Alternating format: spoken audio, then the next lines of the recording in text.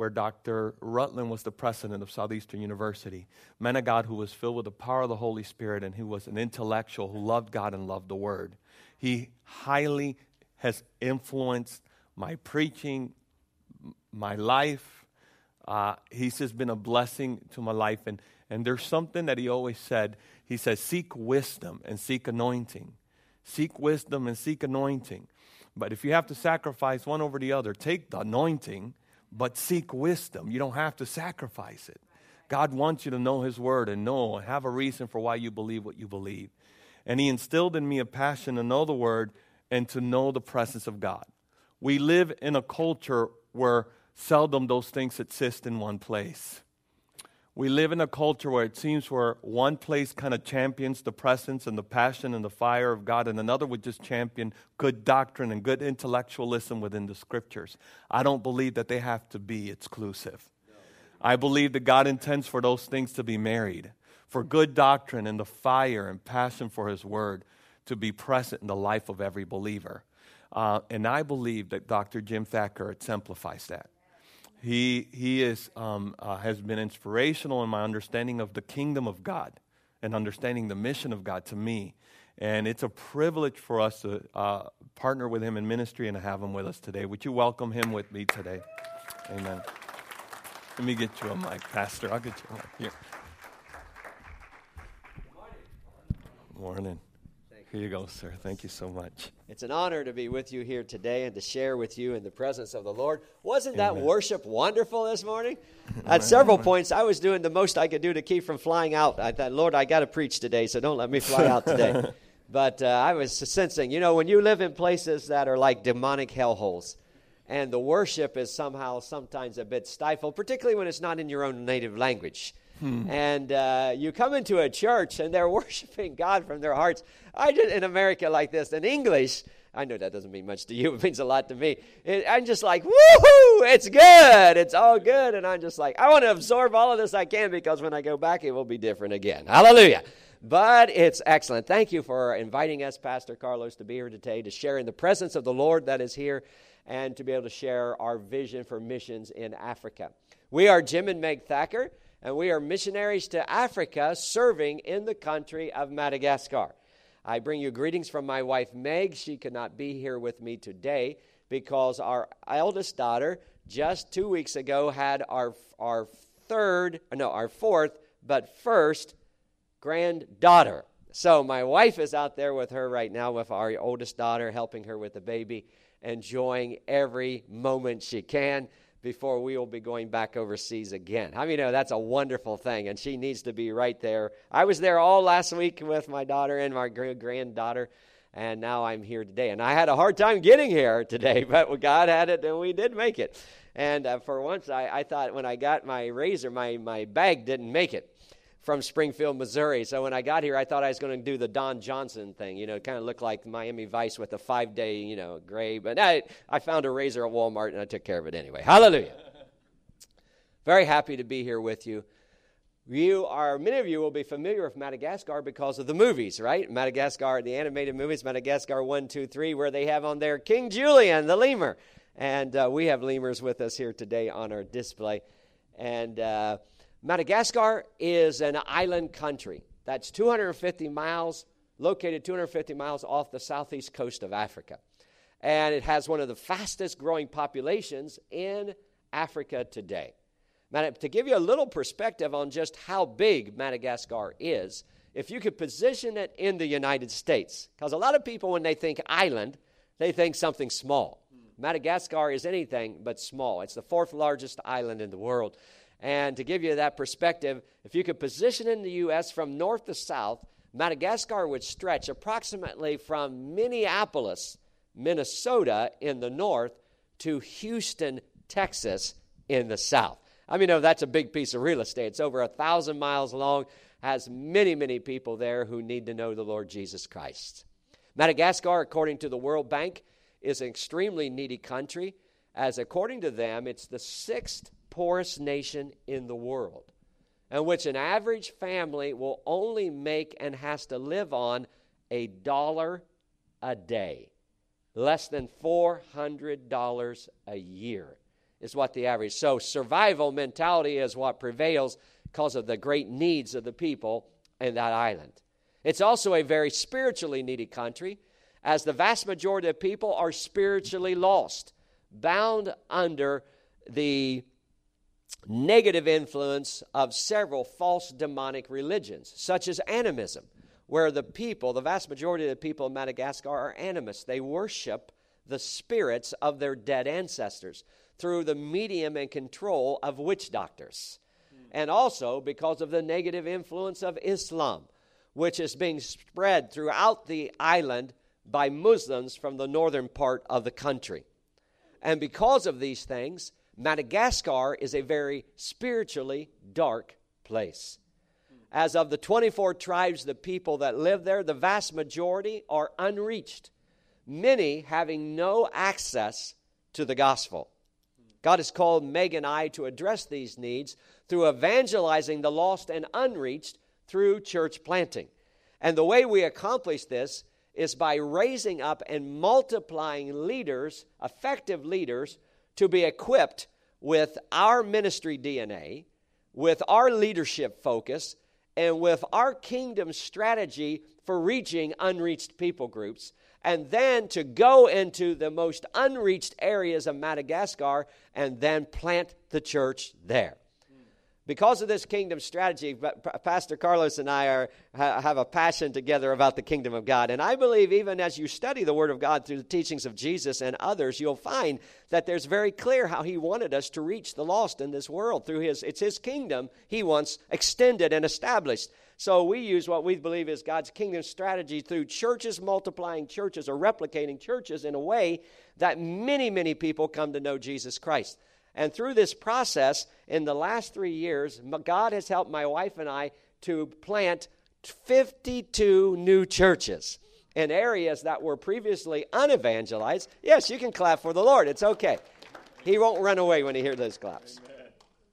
Previously unevangelized, and 5 of those churches were planted in the Muslim north. Now, that's an area, we're not just waiting for the Muslims to come to us. We're taking Jesus to the Muslims. And the Muslims are receiving Jesus Christ. So God is building His church. Amen. All that is being accomplished in Madagascar, what God is helping us to impact people's lives.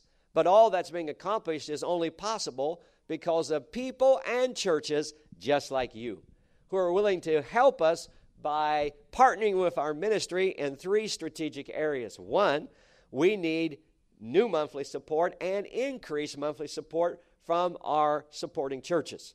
The reason that is because the prices for our budget keeps going up because inflation keeps going up. You know, that's one of the things I'm always excited when I get back to the United States for how cheap it is to live here compared to most other countries in the world. Like, I go to a gas station, and I almost always have a Pentecostal praising time every time I go, and I see written on that $1.99. It's like, woohoo! Oh, what a glorious day this is! Because in Madagascar, it's between $5 and $6 a gallon of gas. So you see, it takes a lot of resources to be able to build God's church around the world, and because of that, we always have to raise new support to help with our increased work funding. Also, we also need prayer support. How many know prayer moves the hand of God? And God moves the world. So as God's people pray, great things can happen. And we encourage you to pray. Some people like to call these prayer cards, I call them prayer reminders. Their purpose is to remind you not how much older we look from the last card you received, but rather to remind you to pray for the Thacker family and their ministry in Africa. So we'd ask you to please place these. They have them on the table back there at the back of the church. If you'd like to, take these with you when you leave today, as many as you want. Put them in places of your home where you pray. And then as God brings you to our heart, just pray for the Thacker family. We'd greatly appreciate that. You might say, well, really? Do you really need prayer? Or as you said, talk about prayer because you want to soften talking about money. No. We talk about prayer because prayer changes things. Let me tell you a story quickly by way of testimony to give you an example of that. When we were missionaries in the country of Burundi, my wife and I had gone into the country of Burundi to open up the Assembly of God work in that country because of our specific church planting strategy we use. I'd use the technical term, which is called church planting movements, but a lot of people are not familiar with that. So we call it our kingdom strategy for church planting. We went in there. God helped us to plant 42 new churches in the time that we were there. Lots of people coming to know Jesus. In the midst of that, how many know Satan's never happy when great things are happening for God? And how many know Satan's not going to stand by and say, whoa, God's got this thing, I'm out of here? No. How many know Satan comes back fighting harder than ever before? And if you've been in ministry any length of time, you know that's a fact. So here, we were there doing this, and one day I went down to go pay some utility bills in downtown in the capital, and my wife was at the house alone. 5 men came to the gate, knocked, and told our gardener who was there that he's a police officers and they need to get on the property. And our gardener foolishly let them on. As soon as they got on the property, they knocked him out. 4 of them had machine guns. 1 had a hand pistol. They went into the house where my wife was by herself. And the biggest man, who was a Tutsi man who was about 7 foot tall, they're very tall African people, he grabbed my wife. He's about 350 pounds. He grabbed my wife by her throat, threw her against the wall, pinned her there, stuck the revolver in her face, and said, now we're going to take whatever we want. Now, I ask you this question. What would you do if you were put into that situation? How many know that's when you hope somebody is remembering your family in prayer? As it was, miraculously, there was a lady in Salem, Ohio, who had one of our prayer cards, who prayed for us on a regular basis. God woke her up at 2 o'clock in the morning and said, pray for Meg Thacker. She is in danger. She needs God's help. And she began to pray.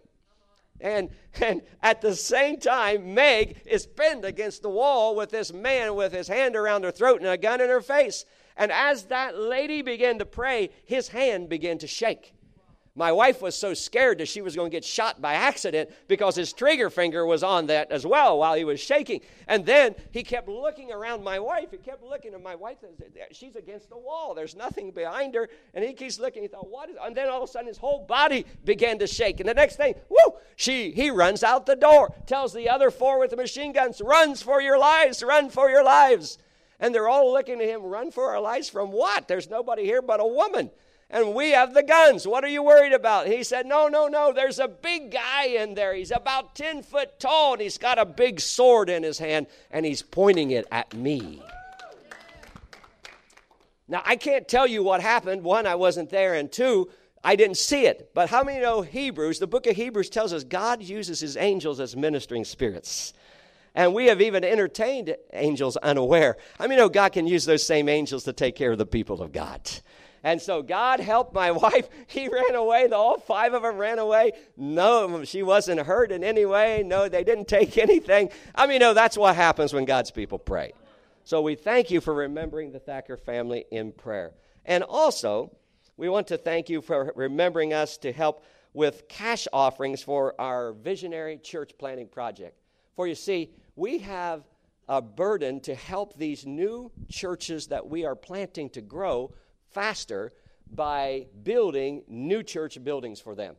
In Africa, we can build a church for $7,500. Now, I know you cannot do that in the United States, but we can build a building that will seat 300 people, African style, and that's the way we always sit, is African style, for $7,500. And our goal is to raise the funds necessary to build 20 new church buildings when we return to the country of Madagascar. For us to be able to realize that goal, we need your help. We need visionary supporters like Gideon's visionary army of 300.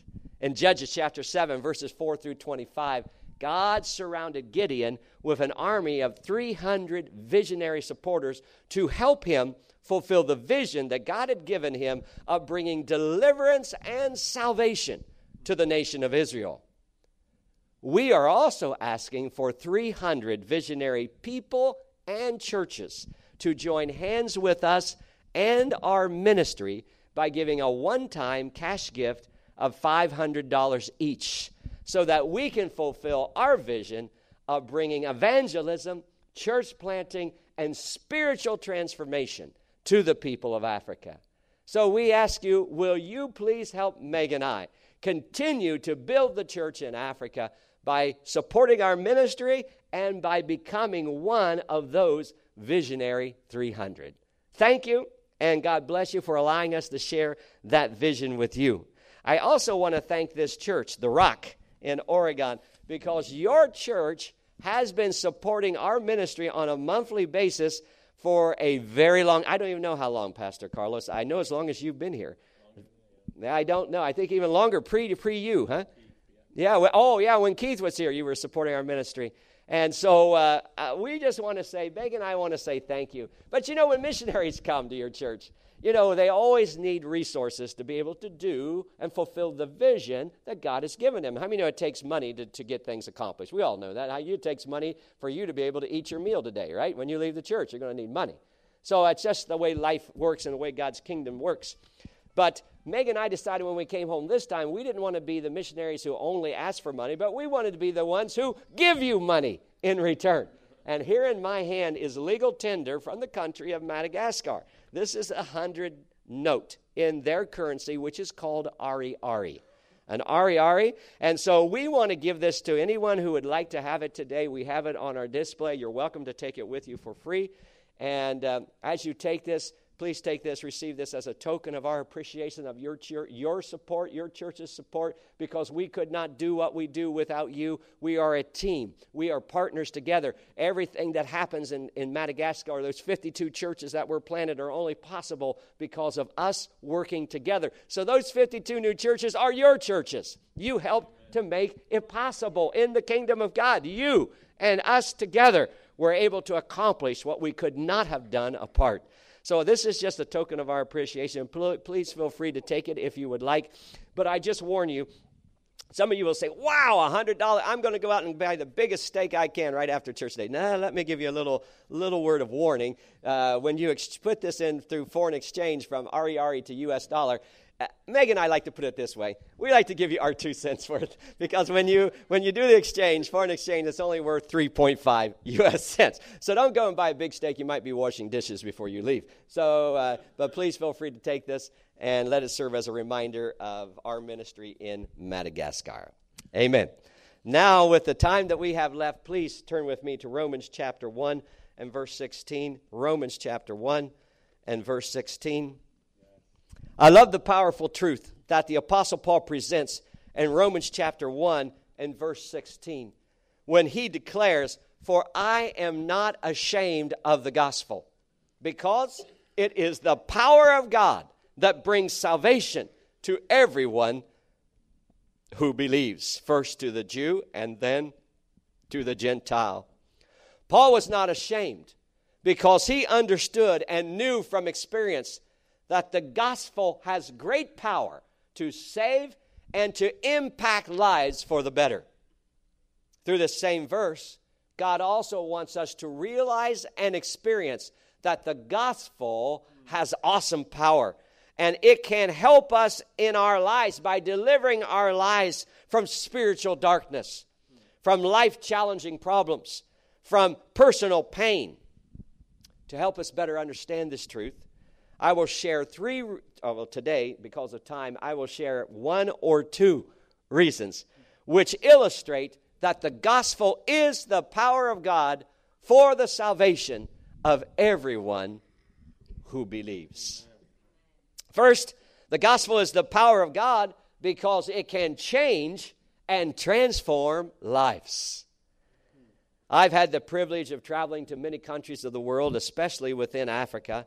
And I can tell you with certainty that everywhere that I have gone, everywhere the gospel is shared or preached, people's lives will be transformed. Amen. And that's because the gospel is the power of God. There's an anointing on God's message, the gospel. How many know God had it set from the beginning? Jesus has a kingdom. He wants that kingdom to be expanded on the earth. He gave us the gospel. The gospel is his message that changes lives, and it's anointed already by his power. It's even more helpful if the vessel is anointed in the process. Like you said, if you're going to go for wisdom and or anointing, take anointing.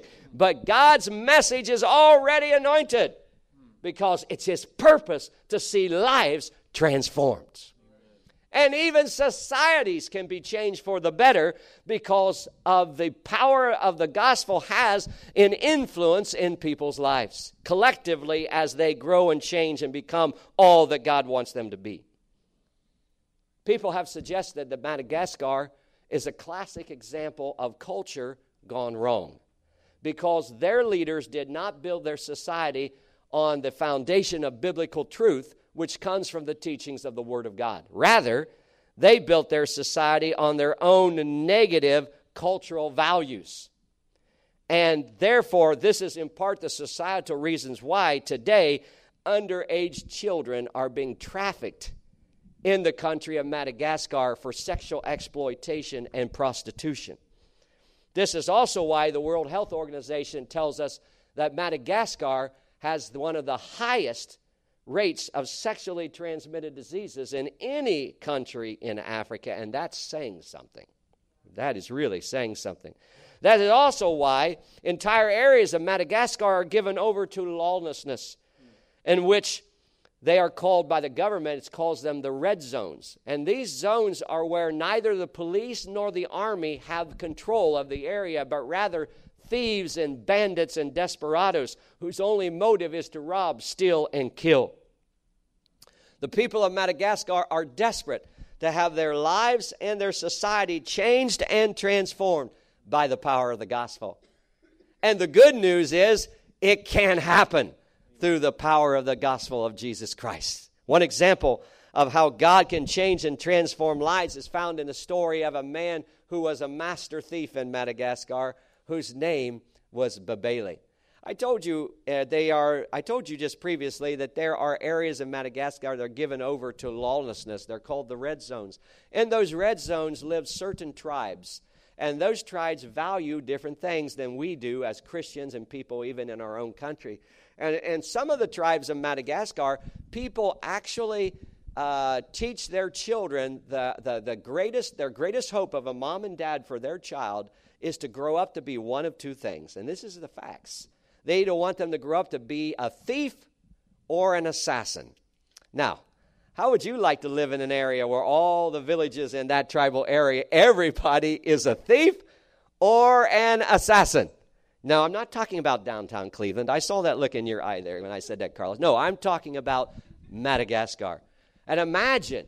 And so if you want to reach the height of success in your society, then you need to become what they call the master thief, the one who can steal better than anyone else. One such a man in the village of Karianza was a man by the name of Babele. He was recognized throughout his tribe, not just in his village, but across all their tribal area, as the greatest of all the thieves. One, he could steal more and had stolen more than anybody else and never got caught. Two, he had mastered a scheme where he would go in with a group of guys with machine guns. They would go in to a neighboring tribal area, kill everybody, man, woman, and child in a village, wipe them out and steal everything they had, mow them down with machine guns, and just take all of their stuff back. And the army and the police cannot apprehend him, cannot catch him. Talk about a desperado. That's the guy that became the model for all other children in that tribal area. He was the Michael Jordan. He was the one that everybody thought, wow, he's reached the pinnacle of success. I want my child to be like him when they grow up. Can you imagine that? And so I told you, do church planting. We do evangelism through church planting. We go out and plant a church and lead people to Jesus, and then immediately there's a pastor to disciple the new converts to grow in the grace and knowledge of Jesus Christ. And we went into the village of Karianza. We did not know that Babele, the master thief, lived there. And on the first day, our church planter went in to preach and began sharing Jesus. You have to understand, these people don't know Jesus. Where we go, many of the areas, the name of Jesus has never been heard. So we're literally taking Jesus into places where they cannot use his name as a curse word because they don't even know who Jesus is. They have no reason to know Jesus. Who is Jesus? So we're in there preaching, and this is one of those areas. And so our church planter began to preach on the first day, and everybody in the area came to hear him preach. And you might say, wow, isn't that great to see spiritual hunger for God? No, they weren't hungry for God. They showed up because, hey, Hey, a brand new Mark has just moved into town, and we don't even have to go to another tribal area to steal something. Someone was stupid enough to come to us, and we'll steal from him right here. Hey, that's what they call takeaway. So they're going to have takeaway right there, and the guy he's going to get taken advantage of. So he starts preaching Jesus. And Bailey shows up that day, the first day, and when all the other thieves saw Bailey, they all back up, because the master always gets the priority. And he starts listening to him preach. And our church planter started preaching the gospel. If you will repent of your sins and accept Jesus as your Savior, because you are a sinner and God died for you, Jesus shed blood to free you, He'll take away the loneliness that's in your life. He'll fill your life with joy and peace. For the first time, He'll give your life meaning. Well, Bailey turned to the men around him and said, how does he know who I am? Did any of you tell him about me? Because he's hearing his life story being told. Even though Bailey on the outside had everything the society said would make you successful and desirable. I mean, we got a whole bunch of people like that in America. On the outside, it looks like they've got it all. But on the inside, they're lonely, they're empty, they're hurting, and they do not know where to turn to find reality, something meaningful in life. They have everything the world says is important, but inside they're still empty and lonely and can't understand why they're not happy. That's what Bailey was. He was a man empty on the inside without joy and peace. He's a man who was not receiving any satisfaction from the things he stole, or he was not content with the life he was living. So as our preacher began to preach the gospel of Jesus Christ, the Holy Spirit, like an arrow being launched from a bow, found its mark right in his heart and began to be convicted. He said, I want to hear this man several more days. So he kept coming back. He told all the other thieves, do not touch him. This one is mine. So he had 2 more days. He kept coming back, preaching and sharing this message. On the 3rd day, Bailey could not stand it any longer. When our church planter gave an invitation for people to receive Jesus, but Bailey was the first one to go forward. And everyone said, watch what the master's going to do. That poor sucker, he doesn't even know what's going to happen. Everything will be stripped and gone before he knows it, and that will be the end of that guy. But when Bailey got in front of our church planter, he grabbed his hand and forced him to put it on his head and said, now if this Jesus can do half of what you say that he can do, then I'm willing to commit my life to him. On that day, the master thief, Bailey, committed his life to Jesus Christ. And Jesus came into his life in a radical way and transformed him. From that moment, Bailey no longer wanted to steal anything. He didn't want to kill anyone. All he wanted to do was tell other people about Jesus and his love. Oh my! And in a village, in an area, among a tribal group where everybody is an assassin or a thief, and you're talking about loving people, and you're talking about not stealing, and you're talking about not killing. How many of you know that's a gospel they don't want to hear? They don't want to hear. They tried to kill him. Another assassin was put on Bailey.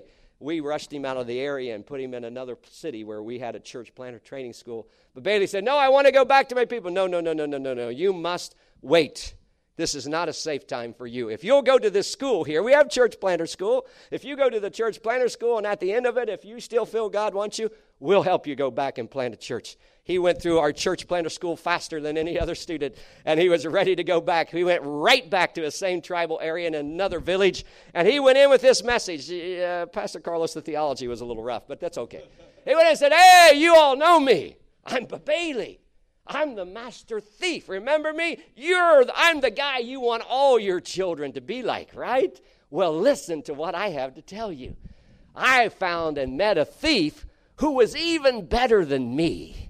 And his name is Jesus. And he's so powerful that he stole my heart. And with that message, he began to preach Jesus Christ. Today, he has a church of over 300 former assassins and thieves who are now committed their lives to Jesus Christ. Hallelujah.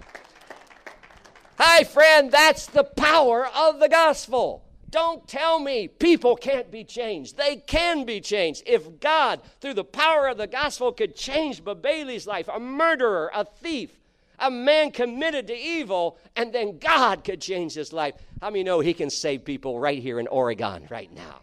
I want to tell you a story, and this is getting past my time.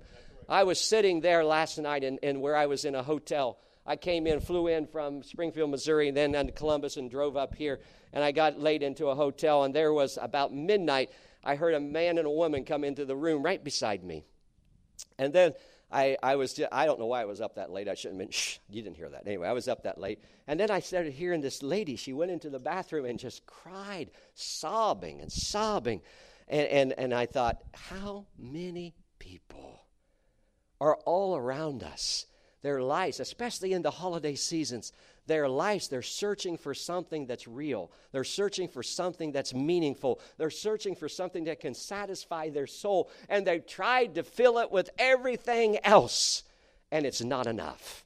They're empty. They're lonely. They're hurting. They may have people around them, but they don't have Jesus. They don't have the love of God. They don't have the forgiveness that only God can offer to give them a brand new start. We are people who are forgiven, and we can rejoice in the goodness of God. But so many are hungering for something more. We are the hope of the world with the message of Jesus Christ. With the gospel is so powerful, it can save people just like that who need something real in their lives. This Christmas season, let's tell other people about Jesus. Let's not worry about whether they say yes or no. Let's just share the love of Jesus with them and watch the power of the gospel do what only the gospel can do. Begin to save and to begin to transform lives. So the greatest Christmas gift they could ever receive, they may have in the person of salvation through Jesus Christ. Can you say amen? Let's share that gospel. If God can change Babaili, God can change anybody. Amen. Hallelujah. And with the short time, I'll end with this one story. God also, the gospel is the power of God because it can break and overcome the devil's hindrances in people's lives. Amen. And I'm just going to end with this story because of time.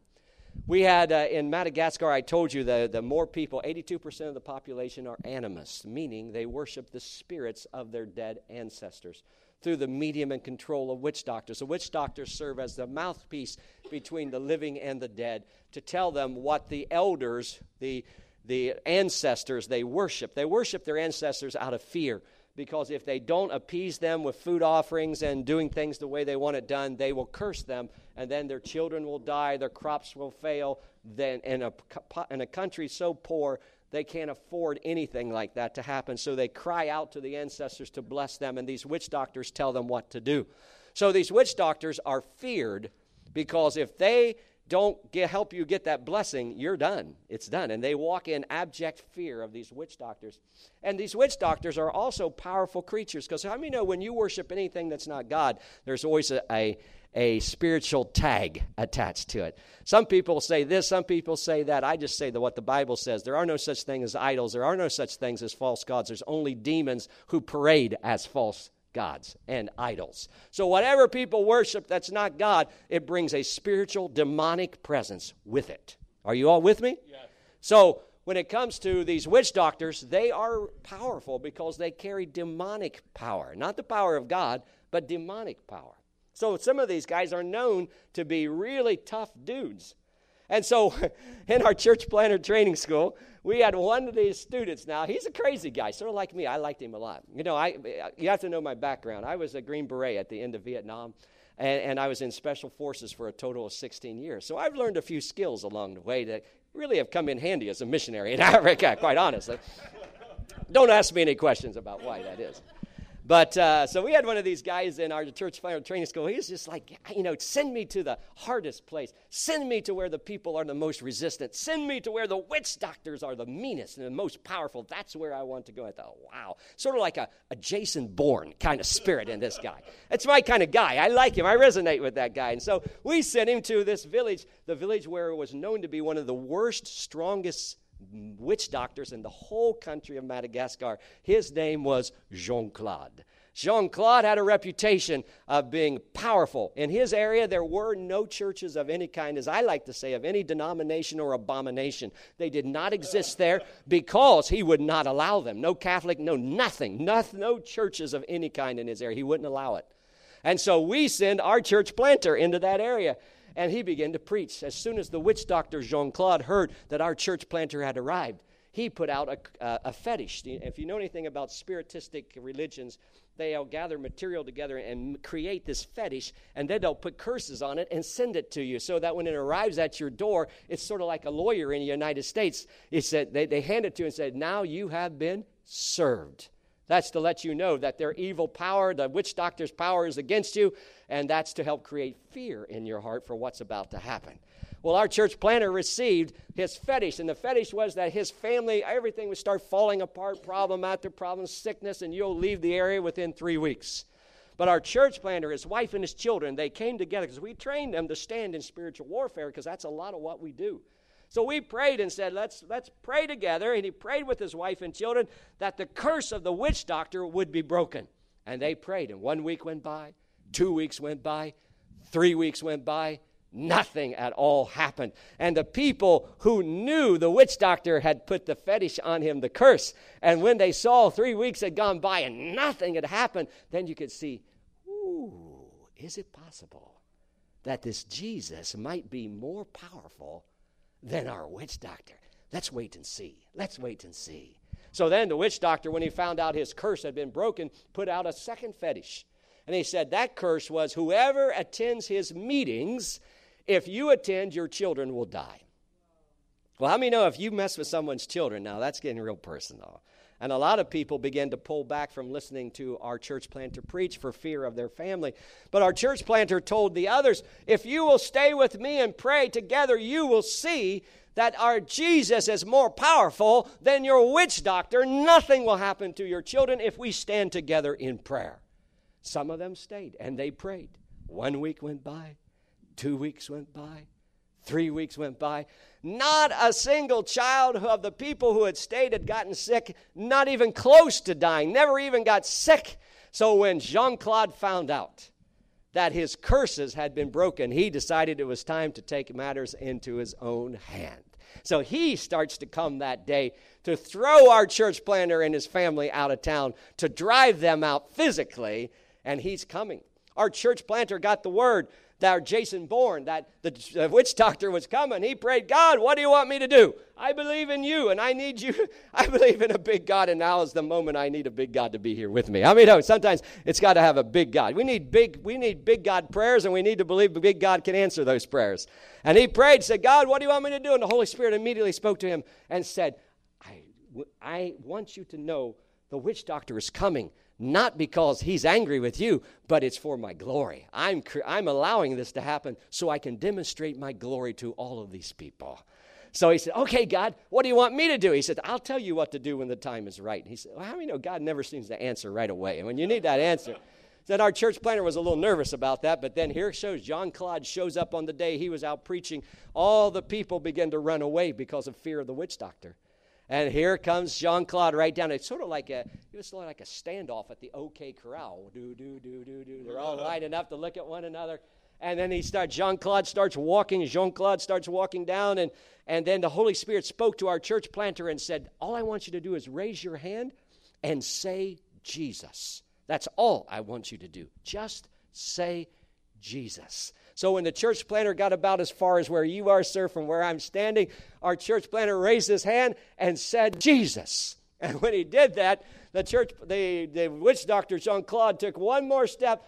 Boom, he fell flat on his face, just fell to the ground. Bam, he hit it. He tried to push himself to get back up, and an unseen power held him down so he couldn't get up. And he laid there defenseless and unable to move on the ground. When all the other people who ran away saw their powerful witch doctor laying on the ground in front of our church planter, they all ran back and they threw themselves on the ground beside him and cried out, pray for us, Jesus, help us. Because if your Jesus can do that to our witch doctor, we don't have a chance. So they threw themselves on the mercy of God. Every one of them accepted Jesus Christ that day. I mean, sometimes God works in love, and sometimes he shows his power, and it still gets the job accomplished in the end. And in the end, and then when everyone had prayed, except the witch doctor laying on the ground, then our church planter reached down, pulled the witch doctor off the ground, and this is what Jean-Claude said. All of my life I have served the ancestors, and I have known their power. But today, I've experienced a power far greater than the ancestors. And from this day forward, I'm committing my life to Jesus Christ. He gave his heart to Jesus. Amen. And if God could break the devil's power over a witch doctor like Jean-Claude, what can he do to help us with the obstacles you and I will face in our lives today? No, my friends, I am not ashamed of the power of the gospel. I am not ashamed of the gospel. How many can say that with me? I am not ashamed of the gospel, because it is the power of God that brings salvation to everyone who believes. Thank you for allowing your faith in God and your faith in missions as partners together with Meg and I, as we have gone to Africa, to see lives transformed by this powerful gospel. But Bailey's life transformed. Jean-Claude's life transformed. Many, many others I don't have time to tell you today. You are helping to make that happen. Thank you for praying for us, and thank you for supporting our ministry. Pastor, will you come? Oh, bless God. Amen.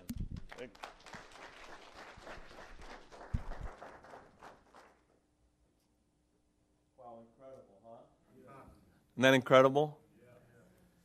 94 churches in Burundi and in Madagascar. 42 and 52. It's 94 churches. Isn't it amazing what God does? Father, we just thank you so much for the work that you've done in Madagascar and in Burundi, and we know it's the work of your Holy Spirit, the work of the presence of your Holy Spirit. Thank you for Bailey, Jean-Claude, and for countless others who are not mentioned, who once served demons and now serve Jesus. Yes. Thank you for reminding us of the need of your power. God, I thank you today for all these things. Hallelujah. Hallelujah. You know, I wanted to give Dr. Jim an opportunity to share with us his heart and what's happening there before we lifted the offering, just so that you will get to know his heart and know a little bit about this missionary and what God's doing through their ministry before we gave. We hope and we intend to send them off with an offering to bless him. And so today, as you give your tithe and your offerings and your support here, we'd like to welcome you to take the time, if the Lord puts it in your heart, to give towards the ministry. And so you would say, how would I write a check towards that? How would I go about that? You can just you can write Missionary to Madagascar on the memo, or Jim Thacker, Jim, Jim Thacker, and if you would give to the Rock, but put on the memo Jim Thacker or Madagascar missions today, we would make sure to get a check out and send that complete amount that's raised to him. And so we just want to give you the time to think about that and pray about that. At this time, I'd like to welcome the ushers. If you're here, if you will come around and come up. Thank you. Thank you, Lord.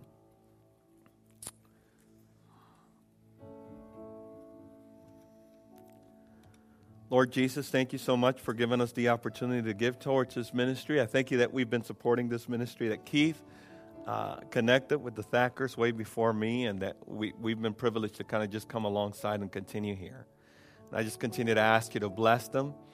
Lord, as we bless them financially, I pray that you would give us a heart not only to do that, but also to pray for them regularly, God, that you would use this church to stand in the gap in prayer for them and for their whole mission team, the Rastafers that are out there with them, and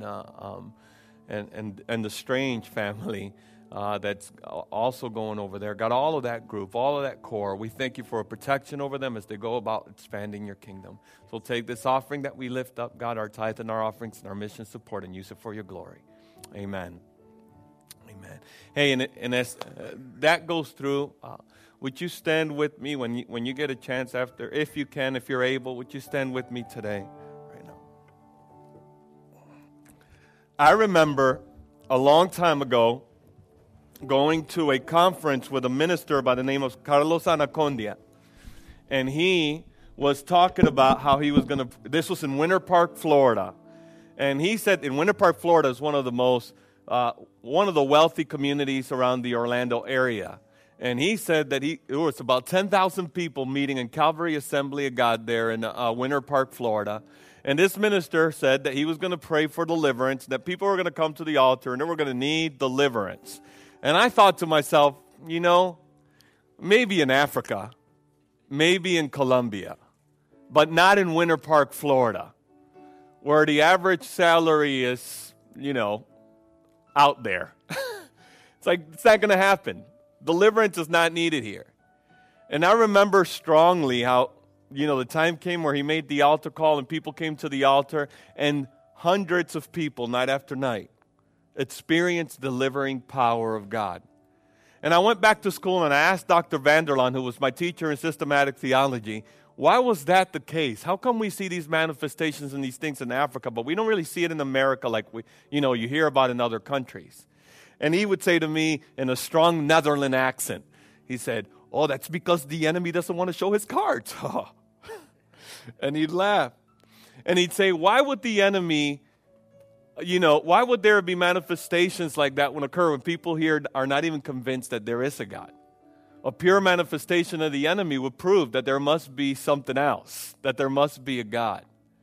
And it convicted my heart of the reality that we need the power of God in America.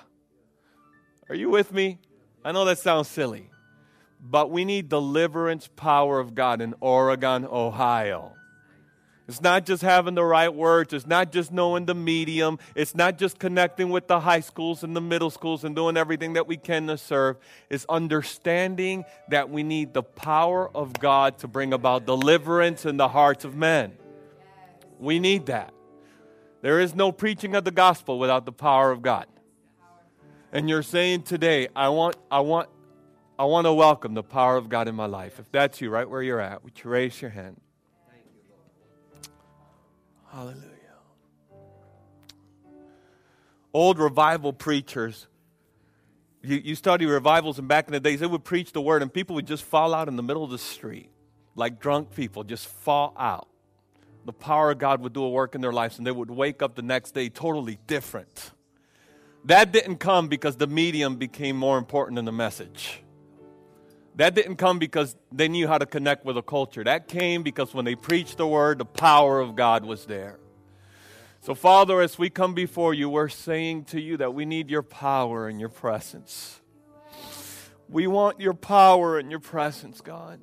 So that when we say Jesus loves you, he's got a plan for your life. So that when we do serve in our community, so that when we do connect in our high schools and middle schools, when we do go out there and do everything we can to be a blessing in the city of Oregon and Toledo area, that it would not just be community service, that it would be your presence in our lives for your glory and for your honor. God, we want to know resurrection power. Father, we want to know resurrection power, Lord. We want to know resurrection power. So today we give you permission to fill our lives. We give you permission today to fill our lives.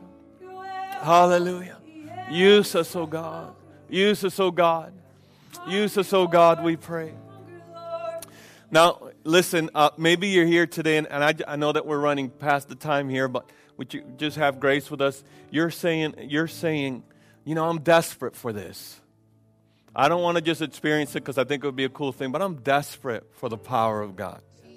I'm desperate. I want to see God at work in my family and my children. I want to see God at work in my community. I want that power. Paul said, I preach the gospel. From here to Illyricum, I preach the gospel. The power of God has been with me all throughout. If you're here and you're saying you're desperate for that, would you come up to the altar? We want to take the time to anoint you, to pray for you. We want to take the time to do that. I know it's running after service, but if you're here and that's just a desperation, a passion in your heart, you're saying, I am desperate. There are situations right now. There are crises right now. I need the presence of God. I want the power of God. Just want to welcome you right now to come up to the altar. I know that we're running past the time and that we have another service, but it's worth waiting on the presence of God. It's worth waiting. I'm desperate. I'm desperate for the power of God. I'm desperate for the presence of God. So what we're going to do is we're going to pray. Dr. Thacker, as the Lord leads, just go ahead and pray. We'll be praying here. And the altar workers who are available, we welcome you to come up and pray. And that we'll be praying here at the altar. Amen.